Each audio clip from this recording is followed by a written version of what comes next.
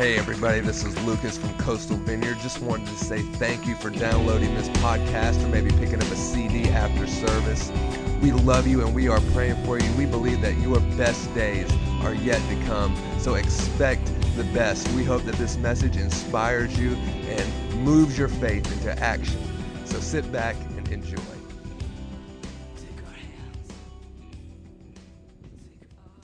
Good morning. If you're just joining us, we've been the last few weeks talking about Job, and along with Job, we've been talking about Ed's story. Ed, as he said there, he was a pastor for quite a number of years, and then he was diagnosed with ALS. And in his diagnosis, the doctors gave him, I think it was like 2 years to live, and that's been over 10 years ago. And just watching these videos, it's just been a real amazing journey with him. And so we still have a few more videos to do in the next coming weeks. But so we've been looking at Ed and we've been looking at Job.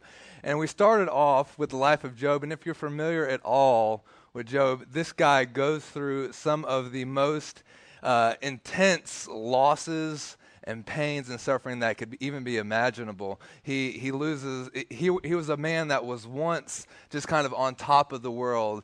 Everyone knew who he was.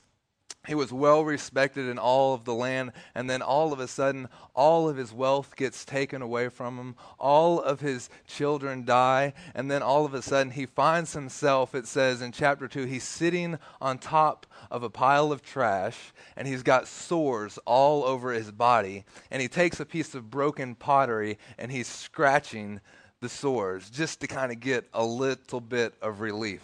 So needless to say, Job is kind of in a bad spot.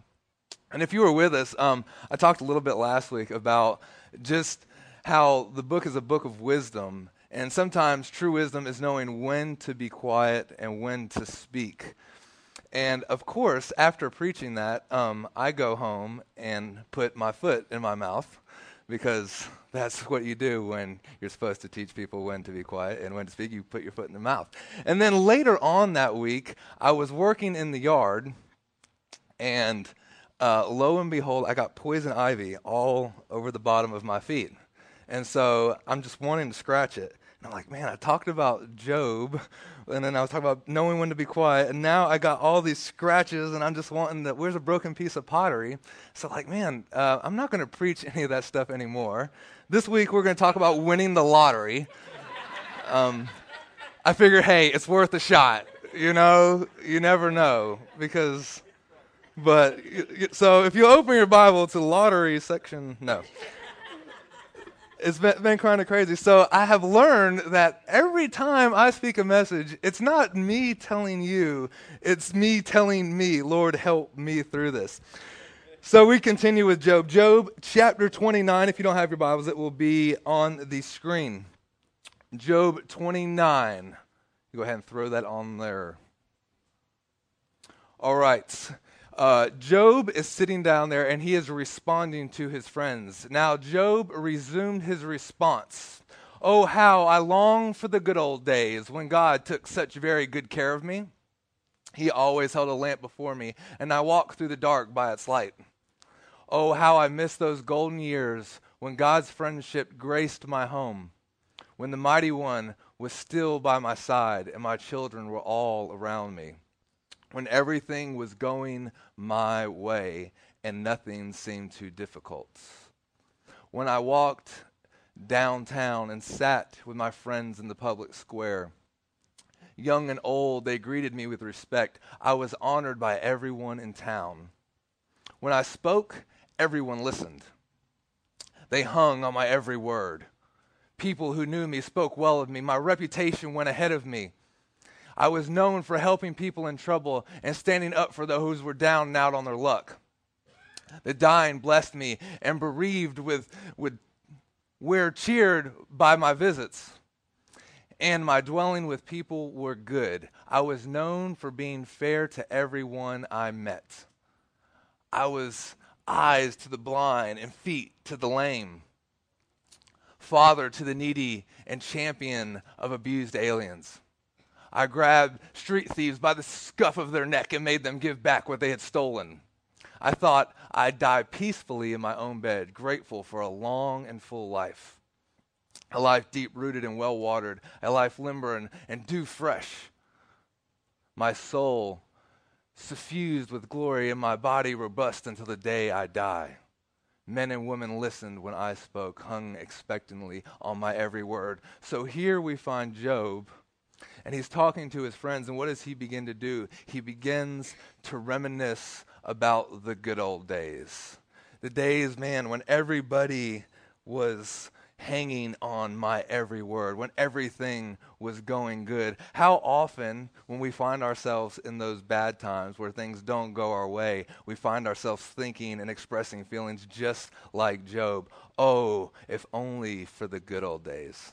Now don't lie, because you all have done it. I've heard everyone say, oh, I remember when gas was 98 cents a gallon. The good old days.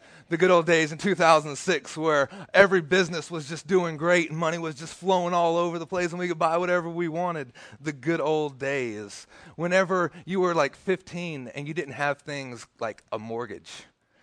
And you didn't have to spend your money on stuff like insurance. Because come on, who wants to buy mortgages and insurances and all that stuff? The good old days. And so we reminisce and we think about these things, and then we want to erupt into Beatles songs and say, yesterday, all our troubles seem so far away, but now it seems as though they're here to stay. Don't act like you don't know the words. Oh, I believe in yesterday. You know the words. And so we want to reminisce. We want to think about, man, the good old days, like Job is saying, when everyone knew my name, when I walked down the street and people listened to me and hung on my every word, when I was eyes to the blind, when I was feet to the lame. Man, I was the man. But now look at me. I'm sitting in a trash pile, scars all over my body. I'm scrubbing myself with a piece of broken pottery. My children have all been killed. And now I find myself, and people look at me and they laugh. The chapter goes on, and Job says, now people that once used to call me friend, now when they see me, they cross the street. They look at me in disgust. Kids now laugh and mock at me. And so he finds himself in a different place. He finds himself in a different time in his life. And we just watched this video with Ed, and he's saying, man, week after week I used to preach to thousands of people, and then all of a sudden the day came when my phone didn't ring. And what did he say? He said this, it's like I wasn't needed anymore. And all of a sudden it's just like his world came crashing down, and he said, man, it's like my whole identity was just gone. How often do we find our identity based on what we do, on the work that we accomplished, by the numbers that we affect? Mothers that give their entire lives to raising children, and then all of a sudden the day comes when those children leave the house and they don't need mom like they used to, and now mom's like, wait a minute. Or dads that spend an entire lifetime because I have to be the provider for the family, but then the day comes when we don't need you to provide, Dad. Or like Ed saying, I was a pastor and I was teaching and I was doing all this, and then all of a sudden the day comes where someone replaces you. Or you spend all of your years building this business and building this empire, and then all of a sudden, oh, we're getting a new CEO. We're replacing you. We don't need you anymore. And so all of a sudden your world collapses. How do we react in those times? In Ecclesiastes, Solomon asks these very questions, and he comes up with these conclusions. He says, man, all of this work that we do, it's all vanity. It's all blowing in the wind. He says, I put my mind and my heart to search these things out, and I've built all these houses, and I've built great cities. Anything that I wanted and desired, I got it. I did this and I did that. And then he comes to this conclusion that, well, one day I'm going to die, and it's all going to go to someone else. And who will know if they will take care of it like I did? And he say, vanity, vanity. And so now that we're all depressed this morning, don't worry, it gets better. Solomon puts this to the test. And see, what happens is if we're not very careful, we put all of our identity, all of who we are, into what we do. And whenever that changes, we find ourselves just like Ed, at a loss, wondering, well, what now? Am I even needed? And our world can fall apart. In Genesis 2 there, Ed said this. He brought it up, and I'd like to read it. Genesis 2:15. In the garden, before sin, before all of that, then the Lord took the man and put him in the Garden of Eden to tend and to keep it. And like I said, that word to tend and to keep, in the Hebrew, that verb is the word, if I could pronounce it right. Let me find it here. I wrote it down so I wouldn't forget it. It's like avodat. But this word takes on this meaning, and it's what we translate to tend and to keep or to work. But in the original Hebrew, this word meant not just to work, but it also meant to serve. And not just to serve, but it meant to worship. So to work, to worship, and to serve, in this word, avodat, and to tend and keep, God is saying to Adam, I'm putting you here in this garden, and your job is to work it, to this be your service, and to this be your worship. Because in the Hebrew, you couldn't separate those words. To work and to worship and to serve all had the same meaning. You couldn't get one without the other. He couldn't work without worshiping. He couldn't serve without working. And so they all went hand in hand. But what happens today is we like to create little boxes. We like to say, here is this box, and this box is composed of work. And these are the things that I do to get by. I pay the bills and I do this. And then I have this box over here, and this is worship. And my worship box consists of, I go to church on Sundays, and I read my Bible, and I do this. And then I have this box over here, and this is family, and then this box. And so we like to separate these things into different categories. And we like to say one thing is holy, and one thing is not holy, and one thing is more special. But in the original Hebrew, this would never be done. This would never be looked at as, oh, now you're going to work Monday morning. No, it would be looked at, oh, you continue your worship Monday morning. As you work and as you serve, it's a form of your worship. So you couldn't separate the three. You couldn't turn these into three different boxes. They would all go hand in hand. And if you were a young man that was learning underneath a rabbi, which is translated just a teacher, if you were learning, that rabbi would be teaching you the Torah. He would be teaching you the Old Testament. You would be memorizing scriptures. You would be working in the temples and the synagogues, but you would also be learning a trade. That rabbi would be teaching you something like tent making or fishing or carpentry or whatever it would be, and that would be part of your discipleship as a young man, young woman. You would be learning these things because, again, there would be no distinguishing difference between your worship and your work. It would be one and the same. So as you were building tents, you also would still be worshiping. As you were learning about the Bible and the law and everything like that, it would translate over into everything that you did in everyday life. And so there's this idea that kind of emerges that it all comes into one. Everything comes together with our work and our worship and our service. And no matter how hard we try, we can't separate them. We like to, but we can't. And so Adam was there, and he's given this commandment to work in this garden. Now imagine being there. The Lord has spoken, and this world has taken form. Dirt and water and animals and plants and everything is taking place, and it's a huge place. And Adam is sitting there, and God says, come with me one day. And they walk over to this garden, and God says, this is yours. Avodah, work, serve, worship. What would Adam be thinking at this point? What if he looked at that garden and said, really, God? This is it? Because you created all of this world, and it's a really big planet, and it's just me. Couldn't you give me more than just this garden? What's going on? So no, this is what you begin. See, God has given each one of us a garden. And some gardens are bigger than others. Some gardens take on different forms and different shapes. And how be it for us to look at it and say, God, but really, seriously, that's all that you've given me? And so like Ed, whether it's 5,000 in your garden or whether it's one in your garden, it's still the same commandment. Whether it takes on acres and acres and acres or it's just one lot, God says, this is your service. This is your work. Work, worship, serve. Which takes on the whole idea of, well, it's not about you. Your work is not about you.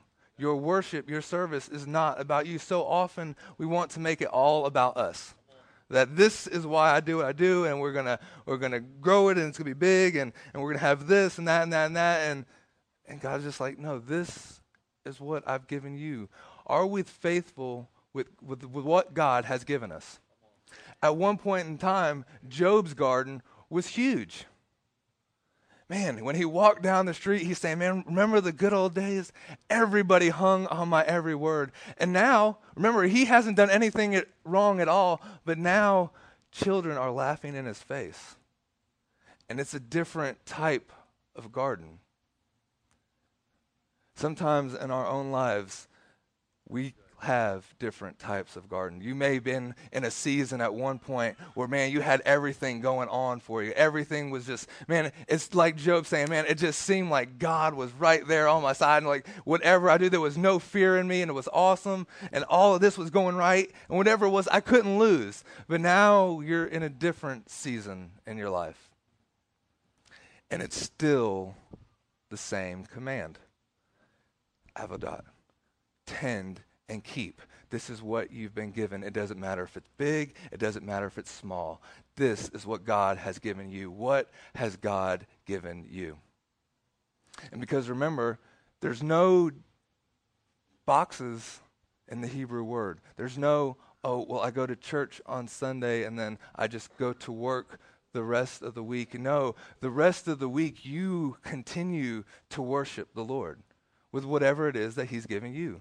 Your worship and your work and your service all translate. It all comes together. He works all things for the good of those who believe. But what is it when we hear something like this, when we hear that whether we're up or whether we're down, when we hear that, man, God works all things, how come whenever it is when we're down, we just don't want to hear that? I mean, when we're up on top of the world, God works all things for the good. He's awesome. He's amazing. Don't you just love him? And then all of a sudden, you're sitting in a pile of trash with broken pottery, surrounded by death. And someone comes up and says, God works all things for the good. And you just say, shut up. I don't want to hear that. You know what I'm talking about. I know I can't get some amens up in here, but y'all know what I'm talking about. Inside your mind, you're thinking, goodness, it's a good thing I love Jesus. It's a good thing.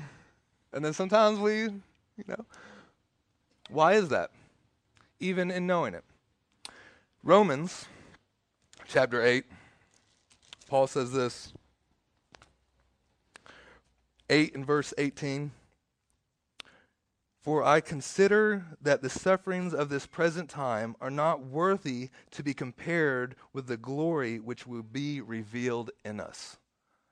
Wow.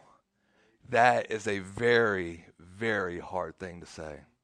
For the sufferings of this present time, the things that I'm going through right now, are not even worthy to be compared to those things that are to come. And this is a man who's known the ups and the downs of following Jesus.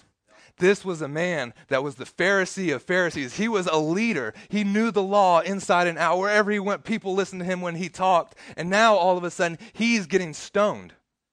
He's getting beaten with rods. He's getting put in jail. And he stands before his accusers and say, now why do you jail me? Why do you imprison me? Because I believe in the resurrection of Jesus.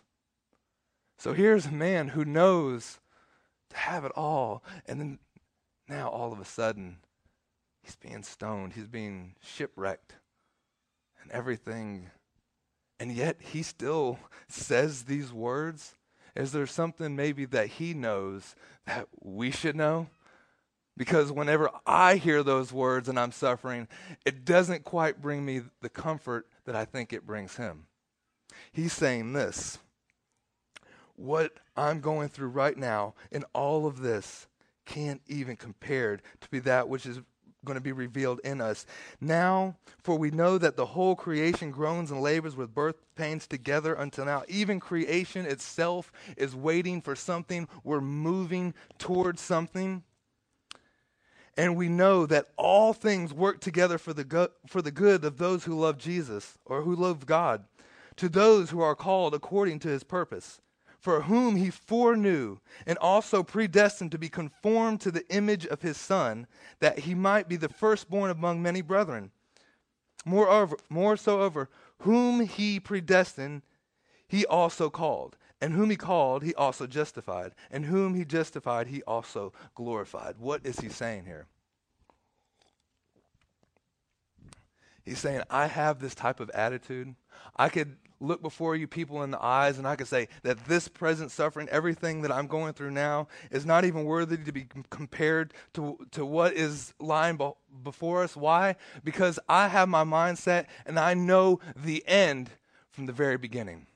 It was predestined. And what was it predestined to do? And see, a lot of times we get in our mind, we see that word predestination, and then we start to think of all the theological arguments of salvation, of whether once saved and always saved. But that is not what Paul's saying here. He's saying that we are predestined for what? We are predestined to be made into the image of God.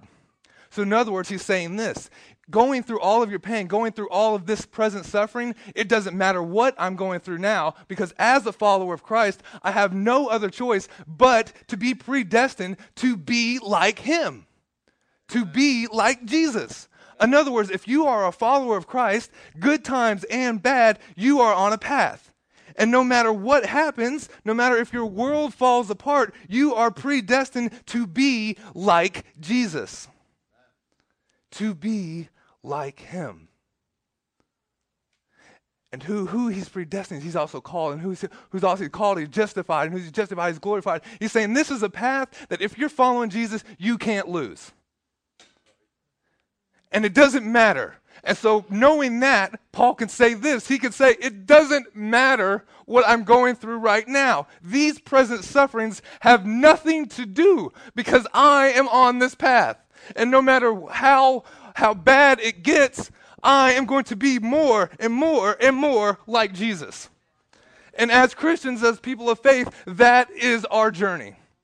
That is what is ahead of you. That is what you are predestined for. If you are going to follow Jesus, you are going to be made more and more like him. If you're not following him. I know that's kind of hard to hear, but that is the result of following Jesus. We follow Jesus and we become more and more and more like him. Are we perfect? No. And it doesn't matter what happens, because Paul's saying, man, even in the midst of getting stoned, I know that this is the path that Jesus took. And his road ultimately led to a cross. So why would my road lead any other place? Sometimes when we're dealing with pain and suffering, it throws us for such a loop that we think our world is collapsing and our identity is just gone. We think that, man, I used to be somebody and now I'm nobody, and that's not what God thinks. You are the same. It doesn't matter if you were somebody or nobody. It doesn't matter. You are still being made into his image, into his likeness. Paul, a great example of what it is to go through pain and yet still have this type of attitude. Man, I pray that I could have this type of attitude. I pray that I could say the words that, man, this present suffering, these things that I'm going through, it's nothing compared to the things that are ahead. I wish I could just have just a glimpse of those things which are ahead. Because sometimes, let me just be honest with you, these present sufferings really, really stink. I remember one time, I was overseas and I got malaria, and being on the ground, lying on this dirt floor for, it was like 4 days, just shivering and being in so much pain that I couldn't walk. and just trying to crawl myself to the bathroom, which was just a hole in the ground, maybe 15 feet away. It's like 110 degrees outside, and I'm just thinking to myself, this is the worst that it gets. Man, if I could say, man, this present suffering has nothing, can't even compare to that which is ahead of me. Help me to learn that lesson, no matter what, good times and bad. Because if we're going to follow Jesus, that's part of the path, good times and bad. Paul knew something. I think he knew something that Jesus knew. Jesus knew this. It didn't matter whether he was preaching sermons from the mountaintops and large crowds were following, or whether it was just him alone in the room with the 12. His identity wasn't based in the numbers. His identity wasn't based in anything but what God said he was. And what did God say? Behold the Lamb of God, the one who takes away the sins of the world. He knew from the very beginning what he was getting himself into. He knew that ultimately his road and everything that he was journeying towards was this cross. And he did it anyway. He marked out a path that we should follow. And sometimes, yes, there were large groups with Jesus. There was amazing moments where Jesus broke the bread and the fish and fed all the people and all the crowds. But here's the thing, when you begin to read the scriptures, there's always large crowds when miracles are taking place. But then all of a sudden, he's in a garden, and he's getting ready for the cross, and then there's only a few. And then only 3 go further, and then only Jesus goes by himself. And then when he gets to the cross, only one of his disciples is at his feet. Woman, behold thy son. Son, behold thy mother. And so the crowd kind of dwindles when the glory fades, when all of the excitement fades. And it happened in the life of Job. All of the glory of everyone patting him on the back and saying how good he was and hanging on his every word. And now all of a sudden he's sitting in a trash bin and people cross the street when they see him. Have you ever been in that place? Have you ever been the one that, man, you used to be the man. You used to be the woman. And now all of a sudden the ones that used to call you friend cross the streets when they see you. Do you know the hurt and the pain? Jesus was called all kinds of things. See, often in church, we like to say and dwell on the names like Emmanuel, healer, refuge, strength, Christ, Savior, King, Lamb of God, the light of the world. But we forget there's a whole bunch of other names that Jesus was called to. He was called lawbreaker. He was given for treason. A drunkard, a glutton, friend of tax collectors and of sinners, a blasphemer. He was said to be empowered by Satan. These were also other names that people called Jesus. And if we're going to follow him, this is part of the journey. He preached to thousands. He discipled the 12. He brought 3 even closer. I was intimate with those guys. Are we looking and finding our identity and what we're doing? Is it all about once were? Do we find ourselves like Job, reminiscing of the good old days? The garden hasn't changed. It may look a little different, but it's still the same commandment. You may have gone from thousands, now you're down to 1. Like Job, you may have been the man, but now you're laughed at. This morning, let me remind you that you are more than what people say you are. You are more than the pain. You are more than these present circumstances. Your identity is not based on the number of pats on the back you get, or how many sales you generate, or how many contacts you have in your phone. Your identity is not based on who knows your name or how much money you have in your bank account. Your identity is confirmed through one thing, and that's the blood of Jesus Christ. His blood that washes and makes us clean. His blood that turns pain into joy. His blood that says there is always hope. As long as there is breath in your lungs, it is not over. You are called to be like him, and he is the one. His opinion matters. You are what he says you are, not what anybody else, whether it's pats on the back or spits in the face. Let's pray.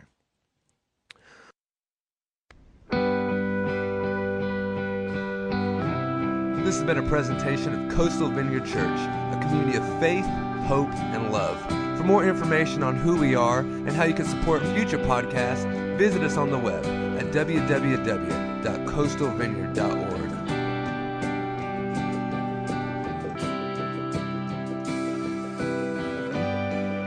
All who are weak, all who are weary, come to the rock, come to the fountain. All who will sail on rivers of heartache, come to